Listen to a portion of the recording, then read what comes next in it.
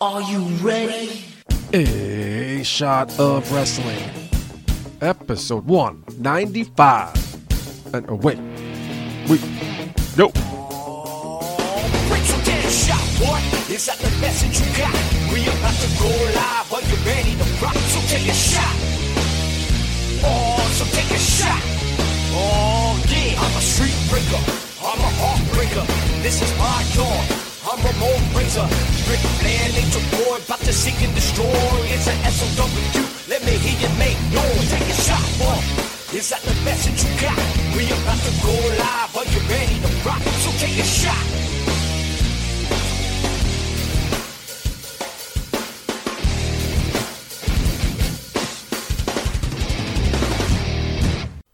Hello, everybody. Welcome to episode 195 of A Shot of Wrestling. I'm your host at Michael J. Putty, joined by, as always, Hollywood, mind you, Mark Schwann. Yes. Oh, Putty, how relaxed do you feel after a nice detox retreat? I feel wonderful. I don't feel wonderful. What do you mean? It's a nice, fancy spa. I thought you took me to a spa. Yeah, I Like, took relaxed. you to a nice, Like, relaxed. beautiful spa. Could I get one fucking drink? It was- I couldn't get one drink at a spa? I called it a detox thing. What did you? Did you didn't tell just me- hear retreat? you- Did you hear resort? You never told me detox thing. Oh well, Couldn't get one freaking drink. I thought you assumed. You didn't enjoy the kale juice, No, I never even drank that. I spilled it on the... dude. grass. Oh my god, it was so refreshing. I feel like $1 million. I feel ready to go. I feel like you wasted $1 million. No, well, Putty, it was my gift for you, but I could see that you're not Did appreciative. you get a of return it. receipt? You're such a dick. Anyway, moving on. Happy New Year, officially, since we weren't here last week. Happy New Year, Mark. Happy New Year to you as well, Putty. Thanks. Anything you want to talk about? Any New Year's resolutions you got going on this year? New Year's resolutions? I don't know. I just, working to evolve. That's really been my goal for 2020, just to evolve, take the next step in my career, take the next step in my relationship with my wife. What would that be? You're married. Married, yeah. We want to get another place in Westchester. Possibility of having a little Schwann down the road. So yeah, I mean, those are things for the next steps for our relationship. What about you? I'm perfect. I don't need to change anything. You know what? That's wonderful, Putty. I think we should all aspire to be more like you. Because I do aspire to inspire. Don't take That is my life line. motto. No, that's That is my line. motto. I've Here said that. At Michael J. Putty, I inspire to inspire. I've been saying that for 5 years. I've been saying it. That's my sign off on my emails. Even I've been saying it for 5 years and 1 day. So prove it. okay, well after the show. Okay. Okay. Okay. Okay. Okay. Okay. Sounds infinity. All right. Anyway, what are we talking about here? It's a wrestling podcast. Let's get to it. I'm the host here. Right? Okay. Is it Yeah. kinda I mean, yeah. I mean, I'm a co-host. Okay. Okay. That sends me on a spa retreat that can't get one drink. The purpose is detox, Putty. You're Wow. supposed to feel better about your life. That was the exact opposite. What do you think I drink? To forget, I guess. I don't know. That's all right. I drink to remember. Really? I got dark real fast. That's sad. I should talk about more stuff in intro chat, right? We should. We were there for 2 weeks. I mean, I've been. I started doing my duties as a SAG member to watch the stuff for the SAG Awards. How's that going? Going pretty well. I was actually on the nominating committee this year for TV, so I watched a lot of good TV this past year. But now I'm getting the movies that are coming in. Excuse me. And so far, I watched The Irishman. Oh, finally. How was it? Very long, so I broke Very it up long. into 4 parts to watch. I don't have time to sit through a 3.5 fucking hour long movie. Okay. Pretty good. Wasn't Not great, huh? No, it wasn't great. I think I don't know. I don't know what I was expecting. I mean, they're all much older. I mean, Joe Pesci was already retired. I believe Harvey Keitel was as well. Really? They came out for retirement for this? Yeah. Oh, I know for a fact Joe Pesci. Harvey Keitel, questionable. But no, I mean, it was cool to see the whole gang back together again. It was cool to see Al Pacino working with Martin Scorsese. Some fine performances on there. Overall, as a movie, I don't know. I guess I had higher expectations for it. Can you tell us who you voted for? I haven't voted yet. I can tell you what I voted for TV because I nominated them to be on there. I voted a lot for the morning show, which is a show on Apple TV, probably the best show I've seen this year. I voted for David Harbour for Stranger Things. I thought he crushed it. Billy Crudup for Morning Star. He made it on there. What's that? Morning show? Yeah, morning show. Russell Crowe, Loudest Voice. Definitely watch that show. It's probably one of the better limited series I've seen this year. Who else did I vote for TV? I'm trying to think. Nothing for Ken Jeong, huh? For Ken Jeong? Yeah. For his great work on The Masked Singer. It wasn't even considered, actually. So The Masked Singer is a competition show where we have to guess who the singer is based on their voice and the clues they give us. You know, my wife had no idea what that show was about. I've never seen an episode, and I still knew what The Masked Singer was. Oh, that's weird. It's in the name.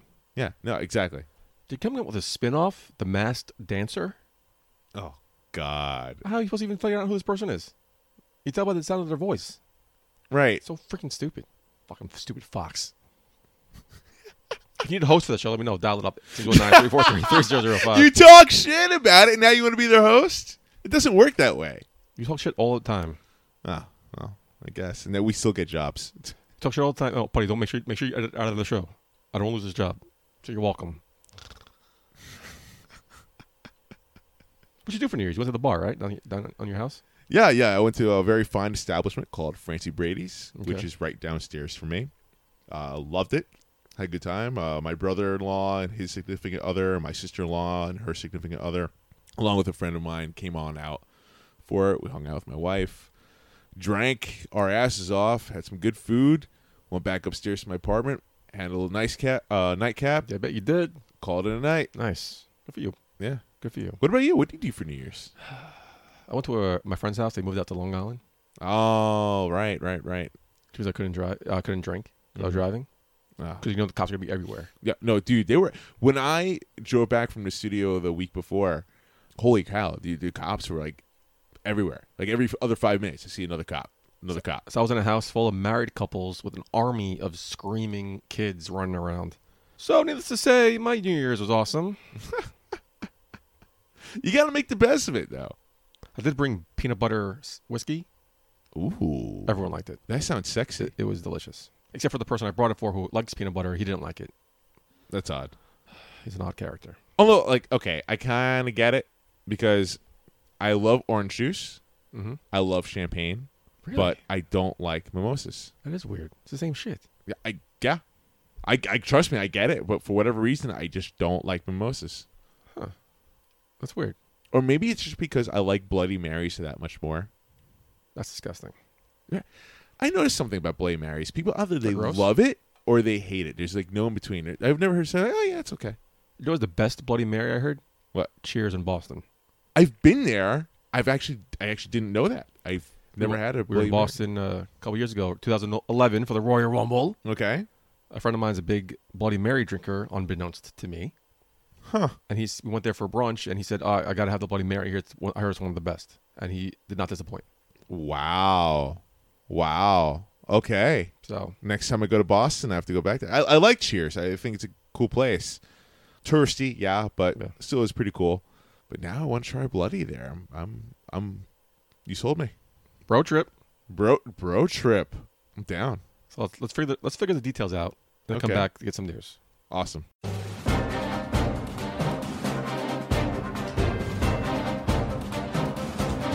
It's time for In the News with Michael J. Putty and Mark Schwab.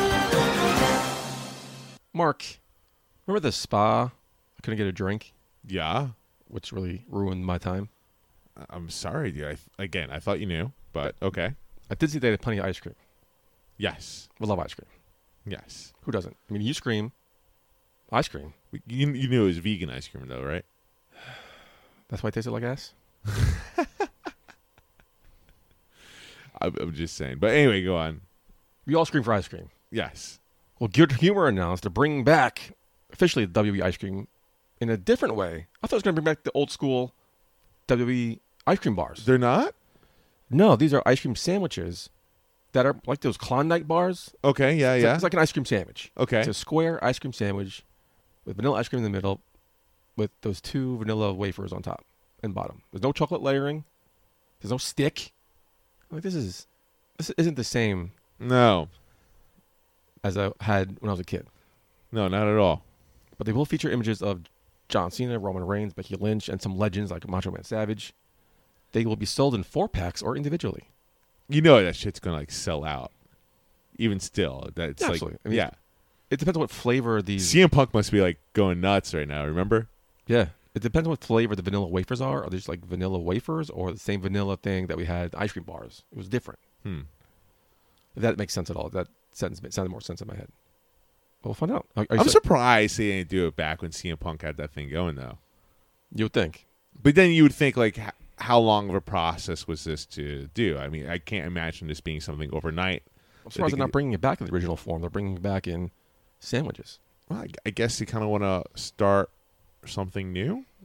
Kind of like Star Wars back, bring back an old idea, but trying to make it fresh. Nice try. I'm just saying. I think that's maybe the philosophy behind it. They will hit nationwide retailers and ice cream trucks beginning February. What ice cream trucks out? Maybe probably in the South. So February coming up, a couple weeks. Keep your eyes out. Or maybe this weekend we're going to get 60s here in New York. Yeah, exactly. They will probably range from $3 to $5.29 based on the quantity you buy. $5.29 for 4. That's not bad. No, I'm joking. Yeah. So, what are you excited about this? Well, personally, I am allergic to milk, so I can't have no. I've actually never had the original WWE or WWF back then ice cream bars. Such a fake, phony person. What do you mean I'm a fake, phony person? I totally believe that you were totally into it, totally excited about it. I am excited about it for other people that like ice cream. I'm not selfish. I think it's a cool idea. But I personally can't enjoy it. Like the spa where I can enjoy a drink? I mean, I'm same thing. No, it's not, because I'm doing? happy for other people. You're just A miserable person? I mean, I was going to say it. You just said it. That's an asshole. You know, the news of this week broke that Prince Harry and Meghan Markle are leaving. I know. It's big. You should do the same thing. In other news, what? MLW announced via press release that they signed Mark Adam Haggerty. So a good friend of our show, Mark Adam Haggerty, signed to MLW. Congratulations to him. Very happy for him. I think very, very much well deserved. But have been big talks of breaking news regarding MLW and a major partnership that would be transformative to MLW's immediate and long-term future. Well, we found out there's interest from Showtime to air on that network. Wow. That's a big move. We don't have any other specifics at the moment. It's just breaking news. But also, Showtime was interested in AEW last year. That's right. I remember that. Yeah. They've never really entered anything wrestling-wise, but they have a big boxing following. They do have a big boxing following. So it makes you think. I mean, Showtime, HBO, they always compete. If this is true, if Showtime does indeed pick up MLW, what does HBO do? What do you think they do? I don't know. Anthony Cole, what's up? Oh, shit. Calling out the big man, huh? Oh, yeah. We'll follow that closely. The news? You hear about this new gimmick they're doing, trying to rename Corbin, Kentucky to King Corbin, Kentucky? Okay, wait, what? There's a city in Kentucky called Corbin. Oh, right. Okay. Now, the officials reportedly wanted to rename the city King Corbin. No. Stop. WKYT in Kentucky reports W has kicked off a grassroots campaign. Okay. I mean, is it going well? They don't say. I mean, it's all to promote their non-televised live event at the Corbin Arena, which is this Sunday, which is after the show airs. But no, they have camera crews there. They have a big showing, trying to sign this petition. Do you think this will actually pass? King Corbin, Kentucky? I don't think it will pass, but if they're filming this whole process going on and it fails, I mean, I think that could be a good storyline that they could use. They will be handing out free tickets to the show, so as incentive. Oh, stop. Still. Listen, I'm a huge WWE fan. Are you? I can't tell sometimes. What do you mean? Nothing. Anyway, I'm a big WWE fan. Are you? I can't tell sometimes. Okay, we're going to do this game? Are we really doing this? Move on. Okay. So as I was saying, I'm a big WWE fan. Are you though? I hate you. If WWE came to my door saying that they want to rename my town after a wrestler, I wouldn't be for it. Really? Why not? Why not? Because it's my fucking town, dude. Not your hometown. Especially if they did it for my hometown. You kidding me? But they already live in Corbin. Okay? Why not just call it King Corbin?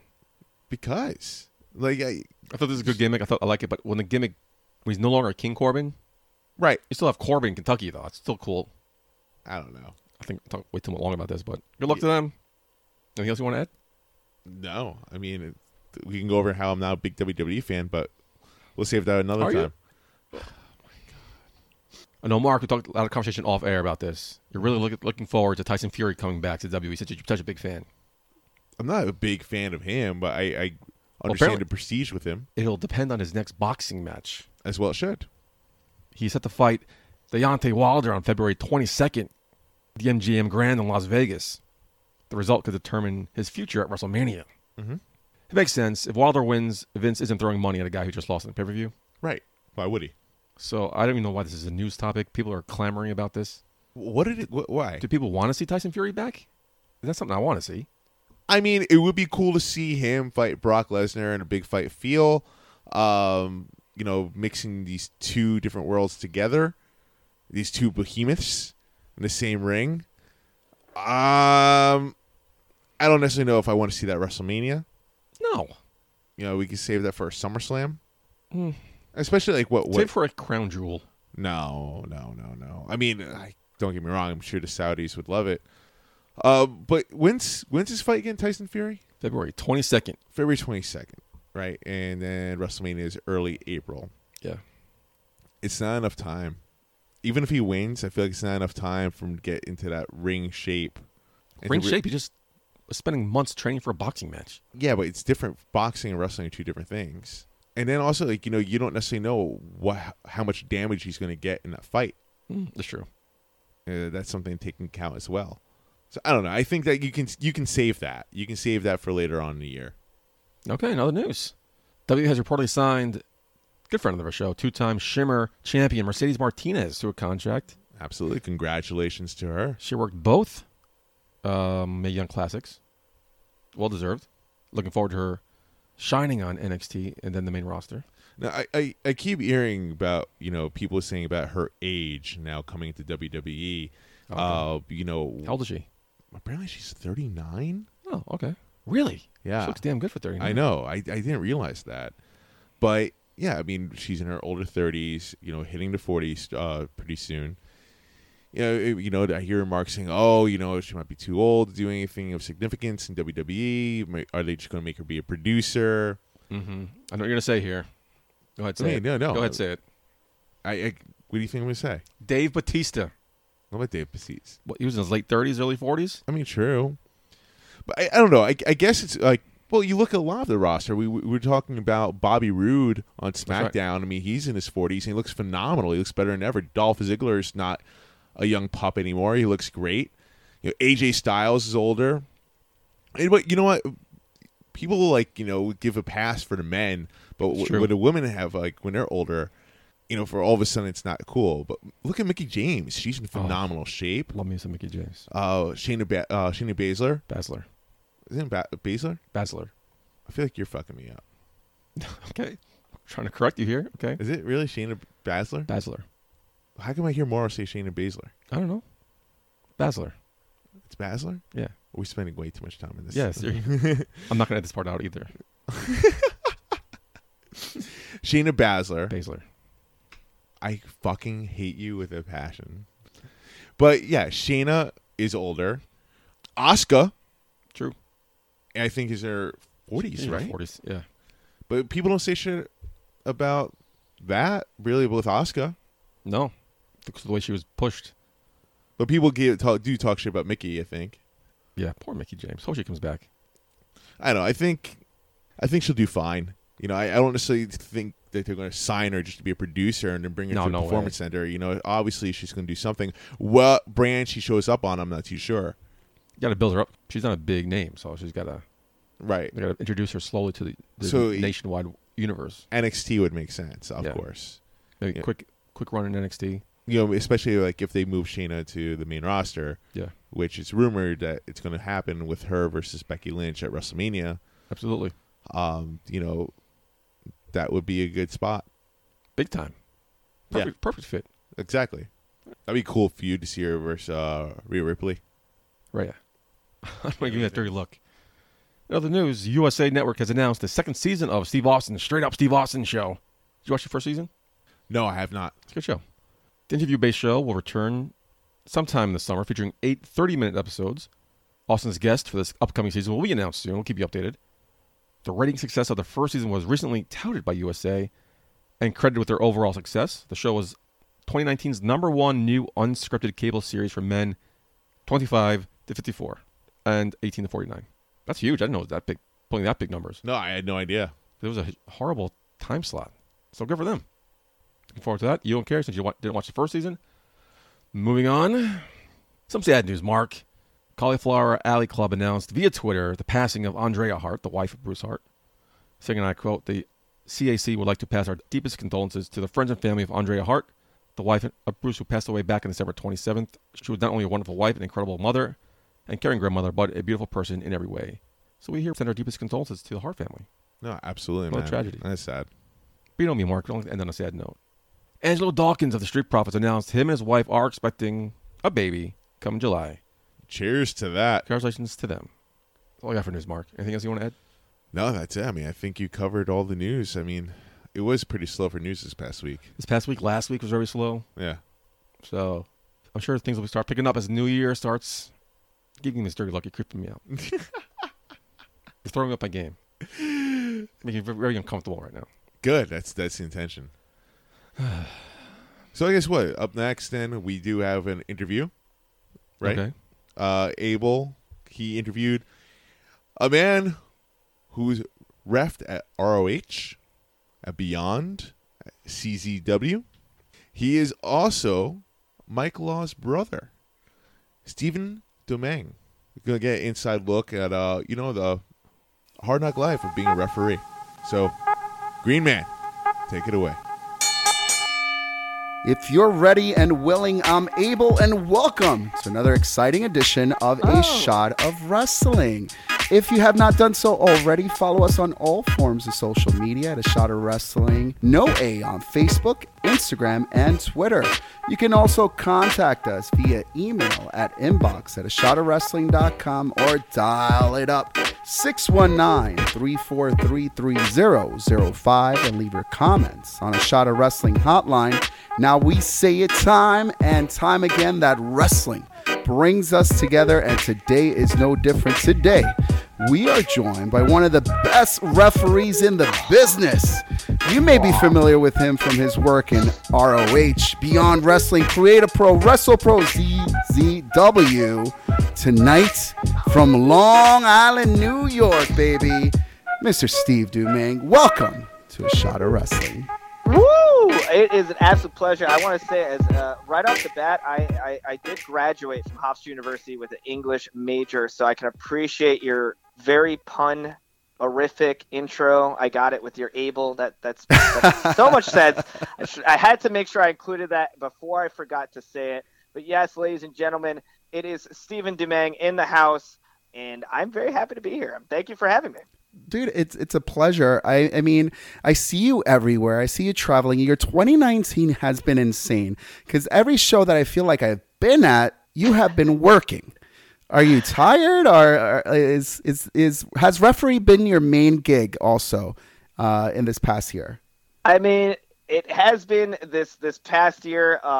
I've been doing more than ever. Fortunately, doors have opened, and let me tell you, if you're motivated, you're hungry, and you want this, and you're serious about it, man, the beauty of 2019 going into 2020 pro wrestling is that there's places to eat left and right. Let me tell you, 2019 was a very prolific year for me. I got to do my first pay-per-view ever through Ring of Honor with Best in the World. They're doing some things, but I'm very excited for what they have planned going into 2020. There's a lot of exciting guys that are going to be a part of of the events going forward. And I mean, seeing guys like Alex Zane, the return of Dan Moff, you have Dan Housen, Maria Manick, you know, on top of people like Jay Lethal, Jonathan Gresham, Tracy Williams, you know, PJ Black. We can go on and on. Obviously, Vincent, Matt Taven. You know, the roster is unbelievable. Yeah, the roster is totally stacked. I mean, man, you know, you have so many different flavors of wrestling being represented, and that's actually something I'm very happy about, being part of places like Ring of Honor, Beyond Wrestling, where the rosters are so diverse. I get to work with so many different types of pro wrestlers, and each environment, each match I officiate is always a different experience. But that said, you know, I was very happy with 2019, and I took advantage. I was very opportunistic, and one thing that Tony Nese always told me was, you got to find a job that's going to help you facilitate your dream. And that's something that I always aim to do. So before my current run, if you will, I was working for Nielsen doing television ratings. I was working for GameStop. I had a brief stint with Nintendo. I've worked in AT&T. I worked at a who's who of places, and even down to my current job, which is also probably one of the most gratifying things I do, is working with special needs adults. On top of, aside from my job at pro wrestling refereeing, I also pick up random acting gigs whenever that comes around. That said, going back to working with special needs adults, it's something so satisfying and so gratifying to be able to influence someone's life and help someone develop and grow and have those goals. I'm so surprised that you have like a shoot job also, though. Yeah, you know, you literally were everywhere. Like every event I went to, every time I saw you post things, I'm like, this is awesome. It's a great year for him. You know, how do you find the balance between, you know, having the shoot job, spending time with family and friends, and professional wrestling? I do want to steal this one from Joe Dombrowski. I hope I didn't butcher his last name, but he does some of the commentary at Ring of Honor, and I had a car ride with him recently going to Final Battle. It's a good point, is that, you know, pro wrestling refereeing is you know, it's a shoot job. I get paid for this, thankfully at this point. You know what I mean? It's another job that I do. I do acting stuff, and I pick that up, whether it's extra work or small roles, hopefully getting to become SAG, which would be great because I want to get them big-time acting roles, get that big money. But that said, till I get there, you know, I don't consider having a shoot job. You know, pro wrestling is something that has been able to pay bills because I busted my ass and I travel and I made myself an asset. That's the way I perceive it. And that was a good way that he put it he positioned it for me. I'm paraphrasing on his behalf, but in any case, the way he put it into perspective is that, you know, refereeing is a shoot job too. It's not just, oh, what else, you know, that other shoot job. So it was very enlightening because when he put that into perspective, I thought about it. I'm like, oh, you know, it's a very valid point. You know, this is something that I'm making my life, and it's helping pay bills, and it's helping. I got a brand new car, man, 2019 Yaris, baby. So long story short, I worked at other jobs, and I'm very happy to work as a special needs life mentor or coach. It's very gratifying. So it was pretty cool to put those things together and per DM. So I have a very flexible schedule. Going back to my point about Tony Nese, is that you'll find a job, get yourself where you need to go, because very early on, man, you know, you got to show that you're willing to want this, especially in the other category. You're not going to be right off the bat, you know, or, you know, not even as a pro wrestler necessarily. It's very, very similar. You're not going to be flown all over the place right off the bat, or, you know, your hotels are not going to be covered. Man, I've slept in cars. I've done what I've had to do to make sure I got to myself point A to point B. And a lot of that involved, again, having jobs that had schedules that are very flexible, and there's no excuse. I found jobs that worked every single time. I named maybe I can name 6 or 7. Yeah. And on top of other things that people do, whether it's training or things of that nature, there's very many jobs you could jump into that help facilitate living in pro wrestling. Again, find a job with a very flexible schedule, because if you want this, you'll make it happen. So that's exactly what Tony Nese, in my words, told me. So.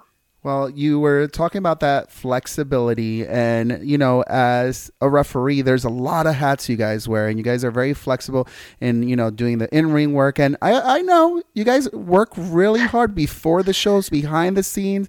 In the day of the life of a referee, when you show up to a show, what are some of the different hats you wear?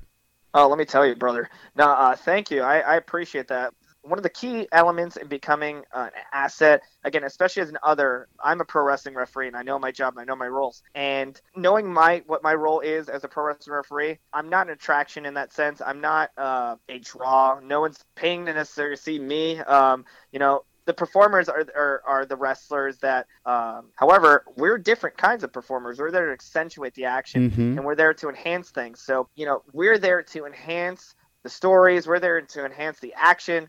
We're there to give messages. Those are things that me knowing that has helped me become a better performer in the ring as a referee, and knowing your role, in the good words of The Rock. As long as you know your role, you'll be able to excel at it. And I feel like I've been able to be really good at it because I knew what the purpose of my job was, to promote the safety and the rules of the match, and also make sure people get from point A to point B, on top of, again, enhancing that, whether it's with helping, again, going back to your question, or rather your question of what else do we do? Woo, that's it right there. Just being a messenger, man. A referee is a messenger, whether it's, during the performance itself, or whether it's during the in the back.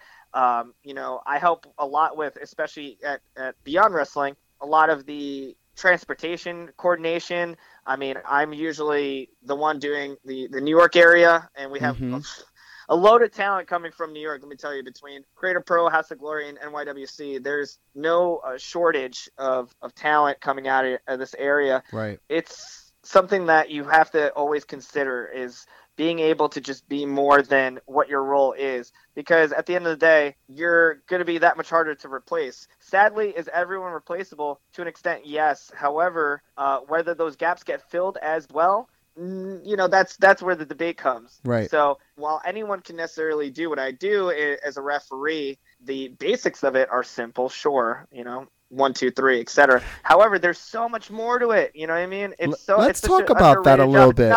It's not just that. So if you want to be particularly good at refereeing, it's not just. I agree, and you brought up a few points in that. And let's get into your job in the ring, because what a lot of people don't realize is you are a messenger, and a lot of times, if injuries happen or you need to check in on people after a certain spot and things throughout the match, you are that messenger to the back, to EMT, like something's going on. Have you ever been in that situation when something didn't go the right way and you checked up on someone? Of course. I mean, that just happened on the last season of Uncharted Territory. Actually happened in season 1 and 2 to both Bacon Brad Hollister, who suffered a knee injury during his match with Chuck O'Neal. That had to throw out immediately. Same with Jay Freddy, who unfortunately fell off the top rope. He was jockeying for position with Brandon Thurston. That's the type of insight that you have to have. Like, unfortunately, some people that aren't trained or don't know what to do in a situation like that, or how to even properly relay a message or check up on people. So people can I mean, you've seen it. I mean, yeah. People have legitimately gotten hurt, and the matches weren't thrown immediately. Like I saw. Being a massive MMA fan, I'll tell you that, but, being aware, sometimes a lot of referees on the independent circuit that aren't necessarily referees, it's sad. Sometimes you watch a lot of shows and some of these fans are let me rephrase that, some of the referees are actually fans, and that's heartbreaking because it's something there's such a big liability because, God forbid something goes wrong or someone doesn't know what they're doing, or you have the safety of people in the hands of that person. And right. That said, when I saw Jay topple to the ground, I knew he was out immediately. I threw the match out immediately. We had EMTs on site. I threw up the X. That's something that I saw immediately. I knew there was a problem. As soon as he hit the ground, I knew I had to throw that out immediately, and we got help instantly. And he actually was able to recover, and he was out on his, he's up on his 2 feet on his own accord. You know what I mean? Thank God, and that's the type of same thing with Brad Hollister, who unfortunately we had to, obviously, the match ended, but he was rational. He was able to be tended to, and we're able to take him out of the situation immediately because unfortunately he had a bad spill himself. It's pro wrestling is very much like watching a movie, man. Or better yet, watching like a play, because while things are scheduled to happen, there are things that are going to go off the script, whether it's an injury or someone just goes literally off the script and changes things up, or and as someone who has an acting background, that stuff kicks in very well just to improvise. You kind of have to know how to react, and having a background in acting has been able to help me accentuate when needed, my facial expressions or, your body language. As a referee, we're not, for me personally, my style, I'm never trying to be the focal point or stand out. Right. But, my style is more of a down the line shooter, if you will. If that makes any sense, but that's my description of what I do, and again, I wear many different hats. One of the things I've been very fortunate in my pro wrestling career is that right off the bat, I wasn't even supposed to referee. We'll backtrack a little bit because this is my foray into pro wrestling. It was all an accident. The very first show I did was FWE back in 2000, I believe that was 11. And this is actually plays to why I'm not so nervous about stuff in general. Whenever I'm in a situation where I'm reffing a really big match, thank God, I've gotten a lot of experience going into places like Beyond and ROH, and whenever there are marquee matches that I've refereed, whether it's at Battle Club, Wrestle Pro, CZW, etc. Off my first night, I was refereeing for guys, I believe, Eric Young versus Damian Darling was one of the first matches I've ever refereed. Wow. So right on the first night, I got to work with literally a superstar, and he was at TNA at that point. But my first night, and what's crazy, and again, this just goes to show you with being an opportunistic person, just being there and just showing face and being available, is that I had never refereed prior to that night. I had trained. My brother's a pro wrestler. Some people don't know this, but Colossal Mike Law. Good friend to the show. Say he's been on the show, and thankfully you're here, which means you survived, and we're here to tell it. But that said, Mike introduced me into pro wrestling, and obviously he's my brother, not my good old brother. No, he's my brother, my in fact real blood brother. How many years are you guys apart? Oh, that's a mystery. No, I'm kidding. We're Mike, I think was it 8 years apart. I had to do the math. Actually, I'm glad I can count. Thank God I'm a referee. Yeah. But in any case, 8 years apart. And Mike introduced me to WWF when I was very young. Man, I remember one of the first matches I was watching was my wrestling history is the best. But I believe it was it Shawn Michaels and Scott Hall in a ladder match, WrestleMania. Oh wow. WrestleMania 10. Definitely, yes. Okay, so WrestleMania 10. Okay, so I'm not too far off there. And then I remember watching 1, 2, 3 Kid. Man, I was always very inspired by the smaller guys like Shawn Michaels, 1, 2, 3 Kids, and I mean that relative to the WWF roster at that time. And guys like Rey Mysterio, Eddie Guerrero, those guys really inspired me to just enjoy pro wrestling in general and just watching it. Those guys really drew me in because Mike showed me those. I remember seeing Cactus Jack, man. He showed me a picture of him all bloodied up. I was terrified, but I was also intrigued. And that's really the type of stuff that Mike exposed me to. Maybe that's why I'm all messed up in the head, Mike. So if he's exposing you to these things and Mike turns into becoming a wrestler, how did you get on your road to being a referee? Why didn't you become a wrestler?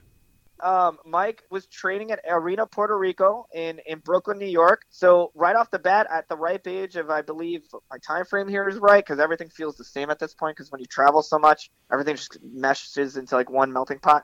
And when I was there at a young age, man, I got introduced to people like Homicide, Quiet Storm, Lathon, the Tower of Torture. Oh man, I remember him. Latin Rage. A lot of those guys moved on to LIWF or the Doghouse. Steve Mack and Papadon and Dan Moff and Low Key. And it was cool to, again, work with those people, meet them at a young age, and then work with them years later in marquee matches. But when I was with Mike, I used to don a mask. I was El Nino. No way. El Nino, I swear to you. There are pictures. There's footage of this, of me running the ropes, doing head scissors, looking like El Torito, and, running spots. And, Mike taught me, how to run the ropes, how to bump, things of that nature. I was even in a rumble. I got, press plans out of it, but I got caught and I was safe at a young age. And this is years and years ago. But man, at Arena Puerto Rico was a good time. I got to learn the fundamentals of pro wrestling. And again, being around it and learning it from Mike, just being able to be engrossed by that and consumed by it at a young age was really fun.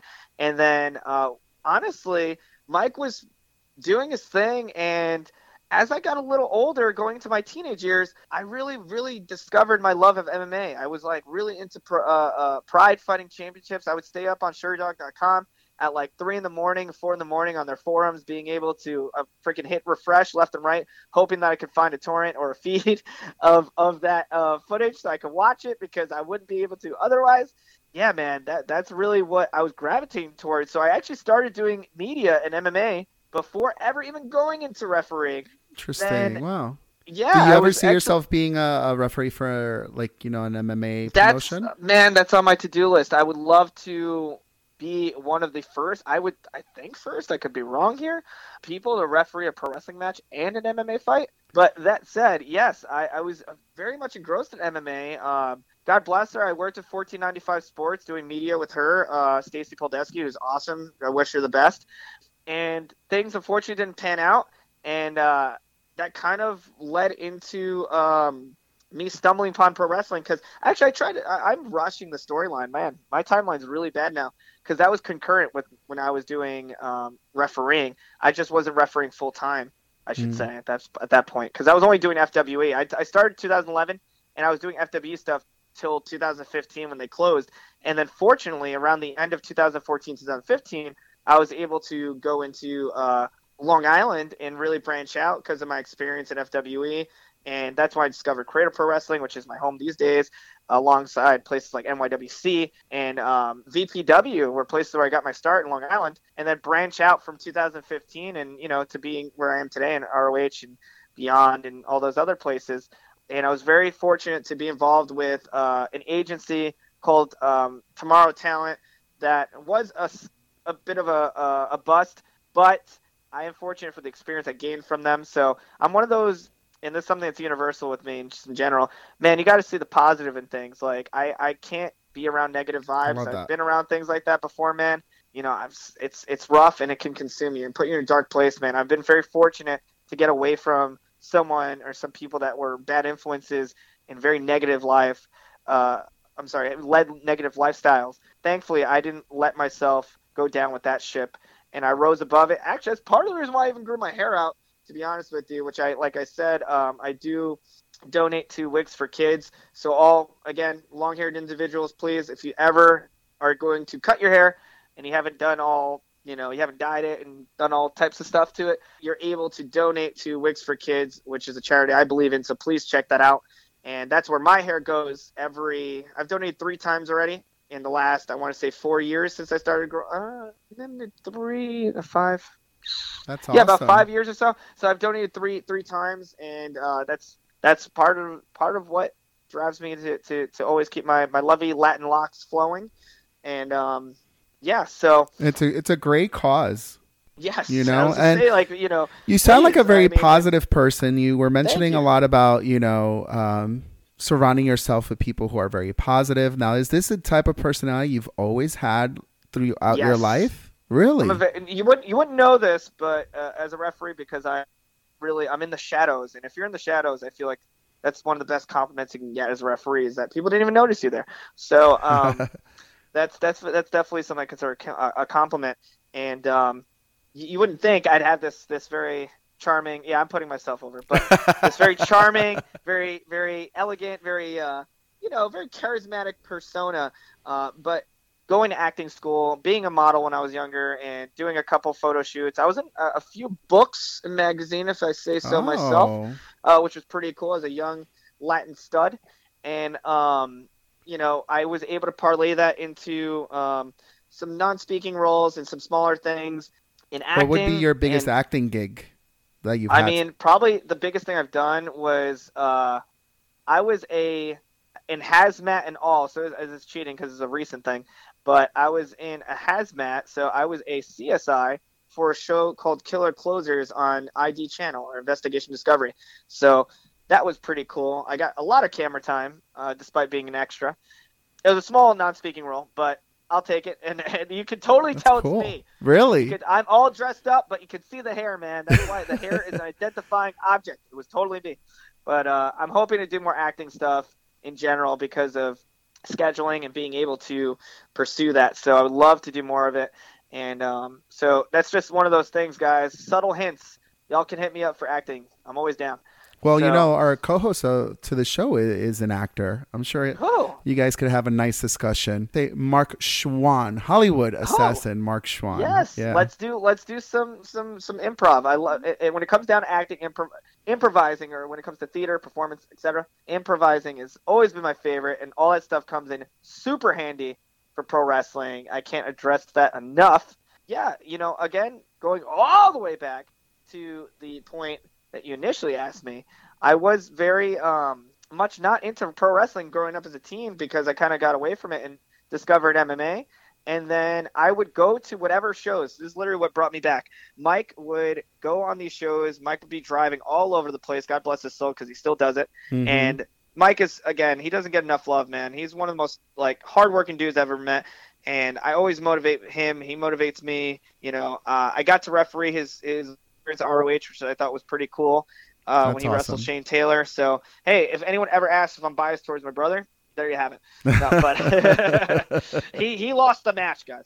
Now, all jokes aside, it was cool to be able to have that experience with Mike, being on TV on such a big platform, because we watched WWF growing up together. So for me, that was something that was really cool, and I know that meant a lot to him. And I keep telling him, you know, one of the things that works in pro wrestling, you got to know what's trending, and if you're creating content, you're putting your name out there, you will be undeniable. That's something that Delirious said at tryout I was at in ROH. You know, that's something that is true, and I stand by those words. Like, you want to be undeniable. You want to make sure that you are not, you know, you are proven. And that said, you know, going back to the point of being opportunistic, I was being brought back into the world by Mike because he was still pursuing his dream. He still is. We both are. Yeah. And I would join him at shows, and I didn't go as a wrestler. Again, I would join him at training sessions here and there just to freshen up, like whether it's bumping or things of that nature. So I would still get involved with wrestling, even though I never pursued being a wrestler because I wasn't interested. I just wasn't, you know, while I think the idea of being a pro wrestler is very cool, and I do like it, for me, it just, you know, I was more focused on acting and modeling, theater, and things of that nature. And then when I went to college, I was a radio, TV, film minor, which is why I sound so amazing on You this sound podcast. great. Yeah, of course. And silky Sorry, tones. humble brag. Gonna soak that in. But and I was an English major, so I was really focused on other endeavors. Also, gaming is my passion, which I still am all about it. I was not interested in pursuing a career in pro wrestling because I wasn't really, again, it just wasn't my calling. It wasn't my interest. I enjoyed it. I liked the idea of it. You know, I supported Mike, and I would go to shows and write reviews. He would always ask me to give his interesting. opinion. And, you know, as someone who was pursuing an English major, this stuff really kind of went hand in hand. I got to post, you know, things on like message boards and stuff. I don't even remember where or what usernames they were. So good luck finding it. That said, I would always comment. And actually, to be fair, a lot of it was written. This is before the interwebs, now that I think about it, because Mike really broke into pro wrestling in the dark ages. So it wasn't as easy as it is today. And we have so many more outlets to blow up, if you will. Yeah. Twitter wasn't really live back in the early 2000s. Same with things like Instagram and Facebook. And, you know, I mean, GIFs, I don't even know if that stuff was really even No, not at all. a Do thing, you if you enjoy will, that so. part of what's going on in wrestling today? The fact that, you know, if you are a fan, you're able to grab that content as easy as just checking out someone's Instagram page or Twitter handle? I think it's amazing. We live in a world and a society where convenience over everything. And if you can give someone a bite-sized bit of what you're about and it's 7 seconds long, you make the most out of 7 seconds. You end up like someone like Danhausen, who blew up all over the place. Kudos to him for really knowing what to do and how to create really engaging content. Mhm. And man, that, you know, everyone, I wasn't even familiar with Danhausen. I never heard of him prior to his Beyond debut. I want to say Right. 5 months ago, or maybe a little less than that. Let's say this past year is really when I started to get to know a little bit more about Yeah, him. I wasn't familiar with him, and then all of a sudden I see everyone changing their last name to Hausen this, and I'm like, oh man, this guy has a real, and this something is just advice in general too. He's doing something different, man. There's so many pro wrestlers. There's thousands upon thousands of pro wrestlers, especially as a as a male competitor, there are far less females, so it's a bit different for females. But for males, you need to stand out that much more because there's so many more that the pool's bigger. And you want to do things that are going to be different. So kudos to Danhausen for a very exceptional face paint. I love it. It's very right off the bat. I never seen him wrestle. I never heard of him. I didn't know where he was from. Mm-hmm. And right off the bat, I was intrigued, and I knew this guy was someone to watch. And now you'll be in ROH this week. Is that same weekend, competition that is between like the referee community? I gotta say I'm very fortunate, man. I worked with a who's who of referees, and I personally have never been given any amount. This is no BS either. Like, we've been very supportive, man. A lot of guys like Stefan Smith, who's in WWE NXT right now. He's on NXT tonight. God bless him. I'm so happy for him. Everyone. And he's just one example. Like my buddy Chris Bankos, Adam Galt. They've been on MLW. Jake Clemens, Jeff Bundy, holding it down on Evolve. I thankfully have been doing my thing in ROH. Paul Turner, Bryce, Aubrey. Rick Knox. I worked with all four of them in different outside of All Elite, obviously, and they're doing their thing in All Elite. I have a few friends in WWE that are doing their thing, man. Bandito Jr., Ref Bennett, and a lot of those guys, man. I got to work with outside of before they moved on to those different places. And yeah, everyone's always been so supportive, man. That's something I'm very proud of. And again, going back to that point of positivity, man, that's what you want to surround yourself around. A lot of the entertainment industry is going to be a roller coaster, man. A lot of ups and downs. The worst way to interpret something as, it was a waste of time or it was a waste of experience, or whatever. That's not true. You have to. The way I've ever looked at something that people would construe as a waste of time is either A, well, I'll never do that again, so that's a good lesson. I learned to not do that, so that's positive. And second, I was able to network with somebody, or I was able to meet someone I would never have met, or I got to talk to someone I never got to speak to. I mean, I pretty much just explained network in 3 different ways in one sentence. But regardless, there's never a waste of time, man. There's always a reason for everything you do. It's a toxic way of looking at things, man. I've been very fortunate to deviate from people that perceive things that way. And if they have, and they're friends of mine, and people have reached out to me, I always, again, it's all about how you condition your mind to think. Again, going back to the point of Mike, I always tell him, just got to keep going, man. Don't give up. Keep doing it. It sounds cheesy, but it's the truth, man. You got to keep moving forward. You got to keep going through the adversity. No one's journey is the same, and you can't compare yourself to, not everyone's journey is going to be a Matt Riddle or MJF, but, people like Tony Nese took 12 years, and he's a stud. The guy's phenomenal. But it took him maybe 10 or 12 years to get to WWE, and now he's there. He's had a freaking amazing set of matches there. Being in WrestleMania, he won the Cruiserweight title as well. You know what I mean? Like that stuff, that's marquee stuff, but you can't compare yourself to other people. Your journey is unique, and the more you compare yourself to others, the harder it's going to be to move forward, in my opinion. Yeah, no, absolutely agree. I think we've said it to, like, between our circle and the podcast community here, if we could start comparing ourselves to other podcasts or what other people are doing, we're never going to just enjoy the journey that we're on, Yeah, man. And just be true to it. Like you said, we all have an individual, unique journey, and the more we could get enjoyment out of it and spread that positivity, the more I think it's going to attract more positive people to you, and it's going to attract more opportunities, because who doesn't want to be around great positive people, right? A couple of my friends, again, Jeremy Marcus, Nick Bonanno, Odie Brown. Odie is in Evolve. He's an awesome dude. He made a group message for the referees called Zebra Talk, which is awesome. It's really cool to see people like Drake Younger or Jason Ayers had been, discussing topics of interest there too. So it's really cool to pick their brains when available, and then learn from them, and then also. What kind of questions do your peers have for you? Now, someone who's pretty seasoned, been through a lot of different promotions, what kind of advice do they search you for? How to get yourself out there. I've done Evolve's tryout. I did, and I got to work for them in the past. I've done tryouts for Monster Factory, which helped me a lot. Thank you, Danny Cage, and I've thanked him in person. But that helped me a lot going into my Ring of Honor tryout, because a lot of the drills, a lot of the exercises he did in that tryout were similar in Ring of Honor's tryout, and I was very fortunate to have done Monster Factory before that, which helped me give me a good way to gauge where I was and what to expect, even though I didn't know it would be similar. It's obviously not the same. But What kind of like exercises do they make you do for a tryout? as a referee, it's a bit different, but you want to be able to, be consistent with your count. You want to be able to look the part, so what I mean, be physically fit.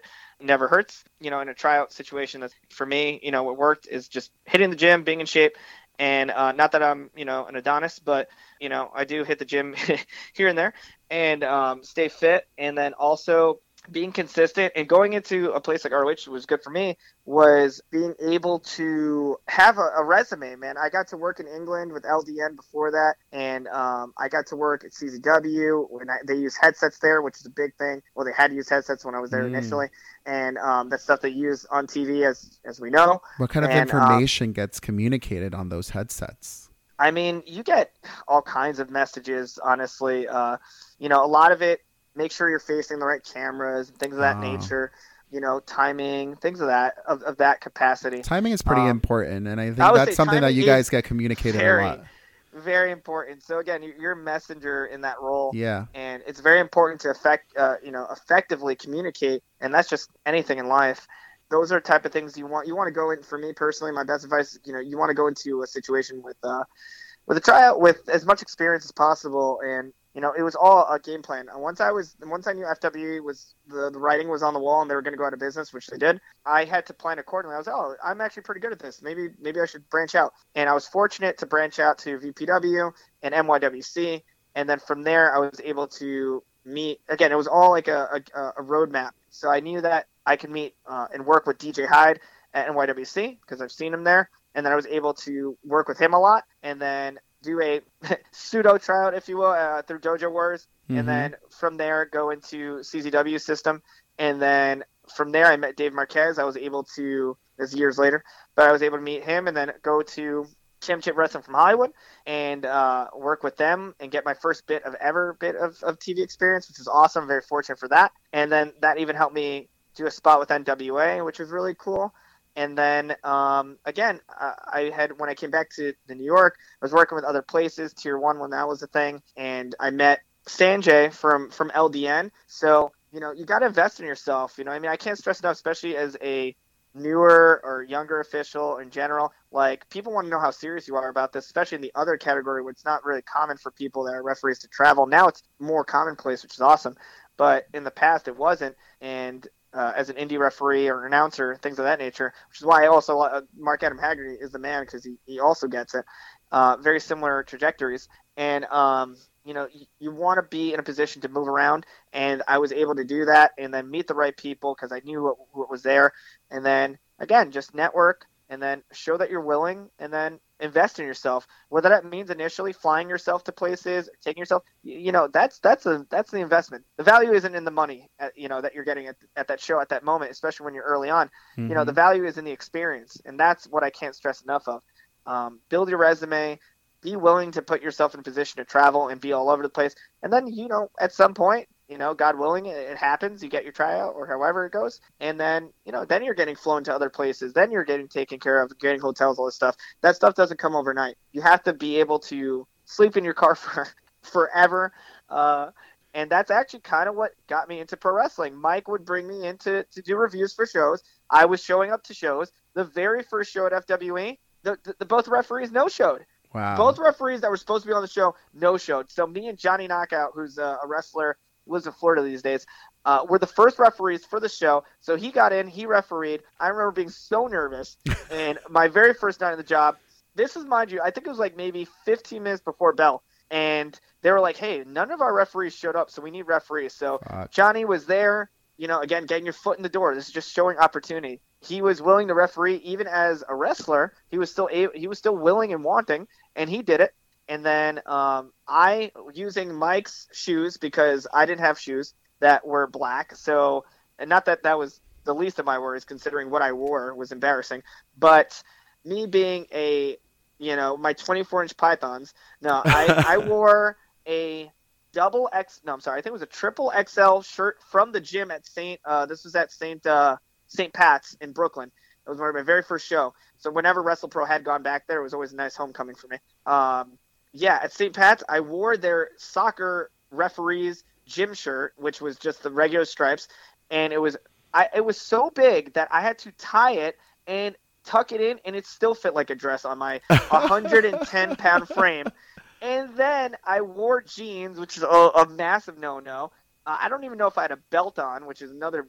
Oh my God! I was wearing white socks. I had a necklace on. I had earrings. It was the crappiest look you could ever. All those things I just said, you should not be doing as a referee at all. Like, that is the completely not correct attire for a referee. And I was very fortunate for my second show to work with someone like Kevin Keenan, who had worked in WWE, and he showed me, like, I wasn't formally trained to referee because I trained to wrestle, and I was able to, on my third show, work with someone like Kevin Keenan that was able to whip me into shape almost immediately, which was great. My second night on the job when I was there, I got to referee Jay Lethal and Eric Young, and it was cool to have that bit of homecoming for working with Jay when I was my second show in, and then I got to referee, actually most recently, his final battle match, his tag title match with Jonathan Gresham, which was a 5-star classic. So that was really cool to be able to just put that all together and go from the indies of New York all the way to a massive platform in Ring of Honor and be a part of such an important title match and put on a hell of a show. It was really fun to be a part of those journeys. And then, so that's what it was. I was just there. You've been put in some great situations. I mean, not just this past year, but it sounds like from the beginning, you've been put in a lot of great opportunities. Yeah, right off the bat, I was able to kick those nerves very quickly. Again, working with people like Jay Lethal, Eric Young, Maria Kanellis. Do you still get nervous when you right before a show? The cool thing is you walk out with the announcer almost always. Uh-huh. And so usually it's the announcer who's going to set the tempo for the show because they're going to be speaking. They're going to be talking. I'm just going into the ring with them and then going to a corner and just standing stoic. So that actually is that really alleviates a lot of the nerves that I would have because, again, I'm not the focal point. Right. And I know that unless there's a specific reason for it. And knowing that, it makes me feel a lot more at ease because people are coming to see the wrestlers. People are coming to see them perform, and for me to enhance those performances. So that really makes it a lot easier to go into because for Final Battle, it was pretty much just me and Todd Sinclair, and I refereed about half the show, and that was my second pay-per-view ever. And that would sound, there's a lot of pressure there, but I'm very fortunate to have worked, with a who's who of people going into that situation. I've been able to work with Todd, very hands-on with him, and that's been exceptional because he's so smart. He's one of the best referees in the game today. And I was very able to work with Paul Turner when he was there as well, pick his brain, and I still speak with both of them, and I'm still able to, fortunately, whenever I have questions or anything of that nature, they're both very easy to talk to and help me so much. So people like Kevin Keenan, Todd Sinclair, Paul Turner, Brian Hebner, when he had a brief stint with ROH, it was great to work with him and pick his brain as well. Mm-hmm. I got to work with pretty much everyone from All Elite Wrestling, which is really cool because I've also picked their brains. And what kind of questions did you ask Brian Hebner? He actually brought up some great things to me about like making sure your count is consistent and making sure that it's not obvious that it's about to be the ending, or sometimes when people count faster or slower, it might be a little tip off that the end is near or something like that. Gotcha. He just stressed being consistent. So that's stuff that I got to pick his brain about, like things like that. So like consistency, your appearance, what kind of pants do you see? Pants always seems to be the thing. Like, I'm a Dickies why is guy, that? so I love Dickies. Dickies is always the go-to, but you know what? They ash in the knee part because we're bending down so much, or we're on our knees a lot. Yeah. That's what she said. That's what that's what anyone said, to be honest. But regardless, they get white on the knee part, and it's very obvious, and it stands out on camera. So again, as a It's a referee, valid point. I would never don't have wanna thought of that, but you're right. you don't want to stand out much, so you want to see what brands work the best. And even though I love Wow. Dickies, that tends to happen. So there are other brands that, like I believe Hagar. There was another one someone mentioned that is never a bad idea to kind of switch around. I'm still a Dickies guy. Don't get me wrong. Trying to get that Dickies sponsorship, but What a promo you could cut. we asked Ollie, right? never ashes in the knees. Never ashes in the knees, except sometimes. But it depends. It sucks because it's very hit or miss. Sometimes they do, sometimes they don't. So, I mean, I'm still a Dickies guy regardless because they're easy to find. They're up the road at my Walmart, $20, comes in handy. And I love the look. They're very clean, very professional looking. Speaking Always go about with the referee fashion, do you Right. prefer like the zebra stripes? Do you prefer like sometimes you guys do bow ties? Is that something? Is that a preference? I think it depends on the audience, man, or where it's at. Because I admittedly, I love when it's more than just the stripes. I love when it's like a polo. The CZW polo is so Yeah. damn comfortable. Let me tell you. And a quick side story. When I debuted at CZW, I wasn't wearing my own shirt for 6 months. So I was borrowing Dan Yost, Nick Papagiorgio, love those guys, and Trooper Audubon, another gentleman. Those guys, I was using their shirts. Literally, Wow. we run to the back, and that's when we had the headsets too. So we had to really run and put these shirts on with each other and just share shirts because we didn't have enough shirts. So 6 months in, I finally got my own shirt, and it felt great to wear it. I slept in it. No, I'm kidding. But it was really comfortable. I love wearing it. I love logos, like every little bit to make it official, man. So whenever it's a polo or whether it's if it were up to me, I would love to see, like, maybe we can, at some point get a WrestlePro logo on our white shirts. But I love when there's, like, that little bit of extra detail, man, because, again, Gotta those make the small officials details, look official. yes, I would say people notice these little things, and it's those little details that people appreciate. So, yes, I love when it's a unique attire. Anything to set that brand apart, because that's what's really the importance of pro wrestling is branding and marketing. That stuff goes far. And, yeah, man. You've traveled with a who's who Yes. of travel Yes. mates. Can we talk about that for a moment? Yes, Uncharted Territory, last year alone, I did all 31 weeks. That's 31 trips. I live in New York, in Long Island. People think I live in Massachusetts, and I don't. I don't. That's how often I was there, in addition to whatever else I was doing. I did 31 weeks out of 52, 31 to 52. I can't stress enough, in 1 year for both Uncharted Territory Season 1 and 2. And in that trip alone, just with Beyond Wrestling, I've had people like my usuals, like Chris Statlander, who I've actually, to this day, I've spent the most time with, I think. Well, she's the number one wrestler. I had a leaderboard, if you will. Initially it was John Silver. John Silver, even though people might not think it, John Silver loves me. We're best friends. Are you Okay, really? Maybe we're not best friends, but we are homies, and whether he denies it or not. And I spent a lot of time with John on the road, whether it's for CZW or Beyond or WrestlePro or Creator Pro, whatever it might be. And, yeah, I was able to – last year alone, I probably had about 30 to 40 different wrestlers or wrestling affiliate or, managers, etc., in my car or in a car ride that I spent time with. So a lot of those people coming from Creator Pro Wrestling, which is great because, again, they're on fire. A lot of great people coming from there. And you'll see more of them and more even also, again, NYWC2. You'll see more of those people dropping by for Please Come Back, which is one of my next shows coming up at the end of this month in Beyond Wrestling, which I'm very excited for. It's a cool concept where they bring in established Beyond wrestler versus a newcomer. They've never wrestled for Beyond Wrestling. It's a very cool, fresh concept. I hope more wrestling companies do. But kudos to Beyond for doing it. And yeah, I got to share car rides with Jordan Grace, Chris Statlander, who again holds the number one spot for the car ride. I know she feels so fortunate me saying this. Yeah. The number one spot. Dude, let me tell you, we've done trips to North Carolina. Does she sit shotgun or Yes, and is I she a gotta give good her credit. co-pilot? Yes, she is. She is. Man, she stays up. She offers to drive. Because that's a She gives responsibility, me being snacks. a co-pilot. That really is. That It's- really it- is. Let me tell you, I've done car rides with people that don't drive, and I love those people. But it is, it obviously makes things difficult. However, we still got to do what you got to do. It's fine. I get it. But I remember, I will never forget this trip. I did a trip with Willow Nightingale who also she slipped to number 2. God bless her. She got injured, so she wasn't on the road with us as much.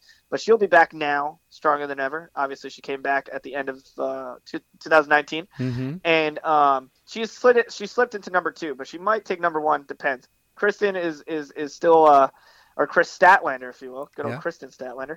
She's still doing independent wrestling shows, so I still see her very often, probably to her dismay. But she's still with us, and despite being elite, and she's same with my buddy John and Alex, and with these wrestlers, they're my family. I have no friends. Right. I have like one best friend, and you know what's funny? When I was growing up, man, I've always told my other my friends when I was growing up, like unrelated to wrestling, I was like, oh yeah, I wish I could do all these road trips. I wish we got to do all these cool things together.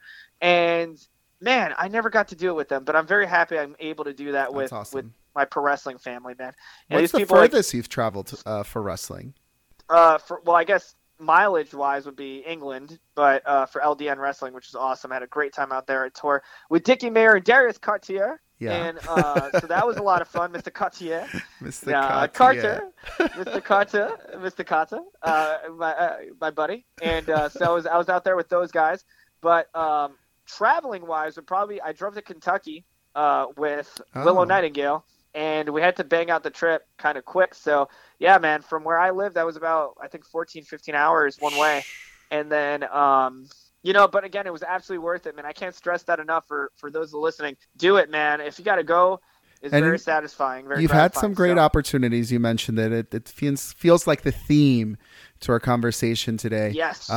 As we wrapped up 2019, you had some great opportunities. Now looking into 2020, where are some of the things that you're looking forward to in this year for yourself? Yeah, what I want to do is work more hands-on with independent wrestling referees and help them and share the knowledge I've gotten, like I said, from all those people I've gotten to work with. So many people I've been around that are so talented, and so, that stuff is very important. So, I'm very fortunate to have been around those people to make myself better. And that's what I'm looking forward to 2020.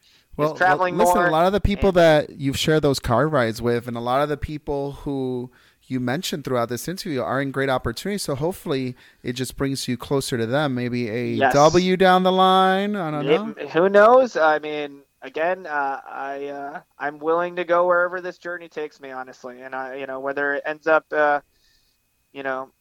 wherever it may be, I'm very open to any and all opportunities that are feasible and make sense to me and that are going to be fruitful. I'm very excited for officiating more and more contests. And, I want more situations like when Brian Cage can't even get into my Chevy Aveo. So don't you worry. Yeah, quick He's aside. A big guy. Brian Cage is massive and was not even able to fit into, it was a 2011 Chevy Aveo. Don't get me wrong. But the car was tiny and he had to sit diagonally and he still couldn't fit properly in this car. Thank God the car ride wasn't long and he was able to get to, I believe it was American Runner for Beyond. And he was able to get through that car and had a banger of a match, unsurprisingly. And he's a very, very big guy. But yeah, man. Well, hopefully we could see some of those images and pictures in your social media. Like recently you were dancing around to the Shawn Michaels theme. Yes, for sure. So you can check that out on Ref Stephen Demang and also at Ref Stephen Demang on Twitter, Instagram, Stephen Demang on The Book of Faces. And yeah, man, again, I just can't stress enough how much this has been positive for me. I've been loving every bit of it. I've even gotten to now share interviews. I feel like an important person. That's pretty cool sometimes.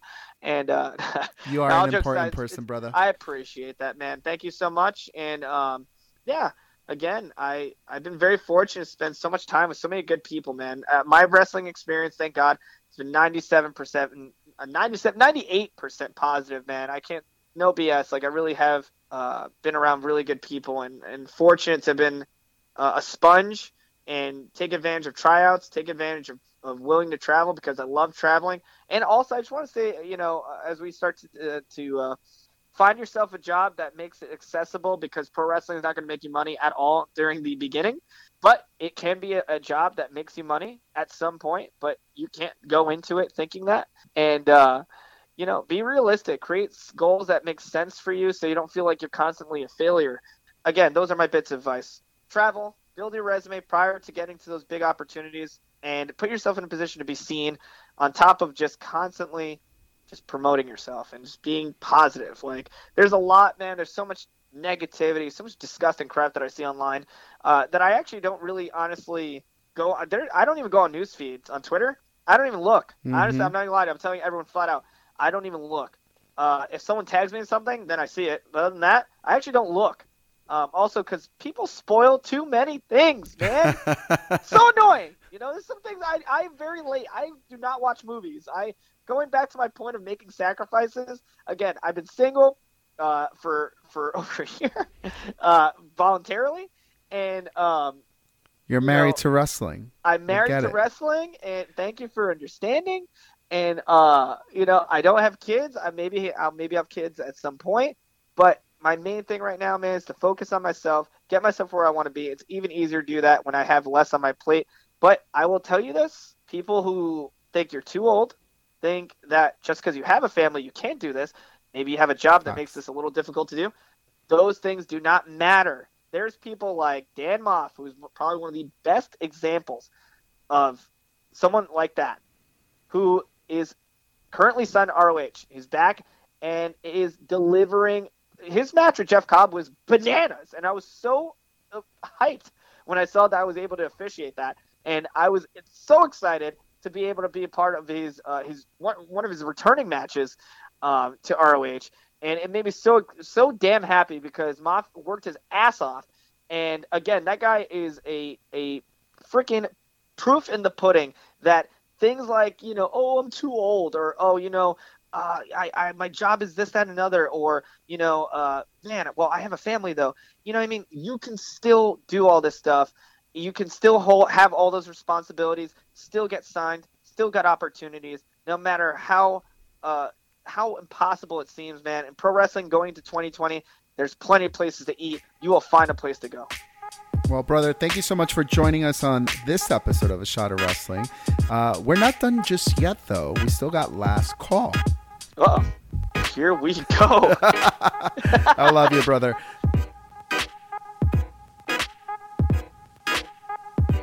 Hello, everybody. This is referee Stephen Dumang, and you're tuning in to A Shot of Wrestling. Thank you so much for checking it out. And guys, you can check out new episodes on Spotify every Monday.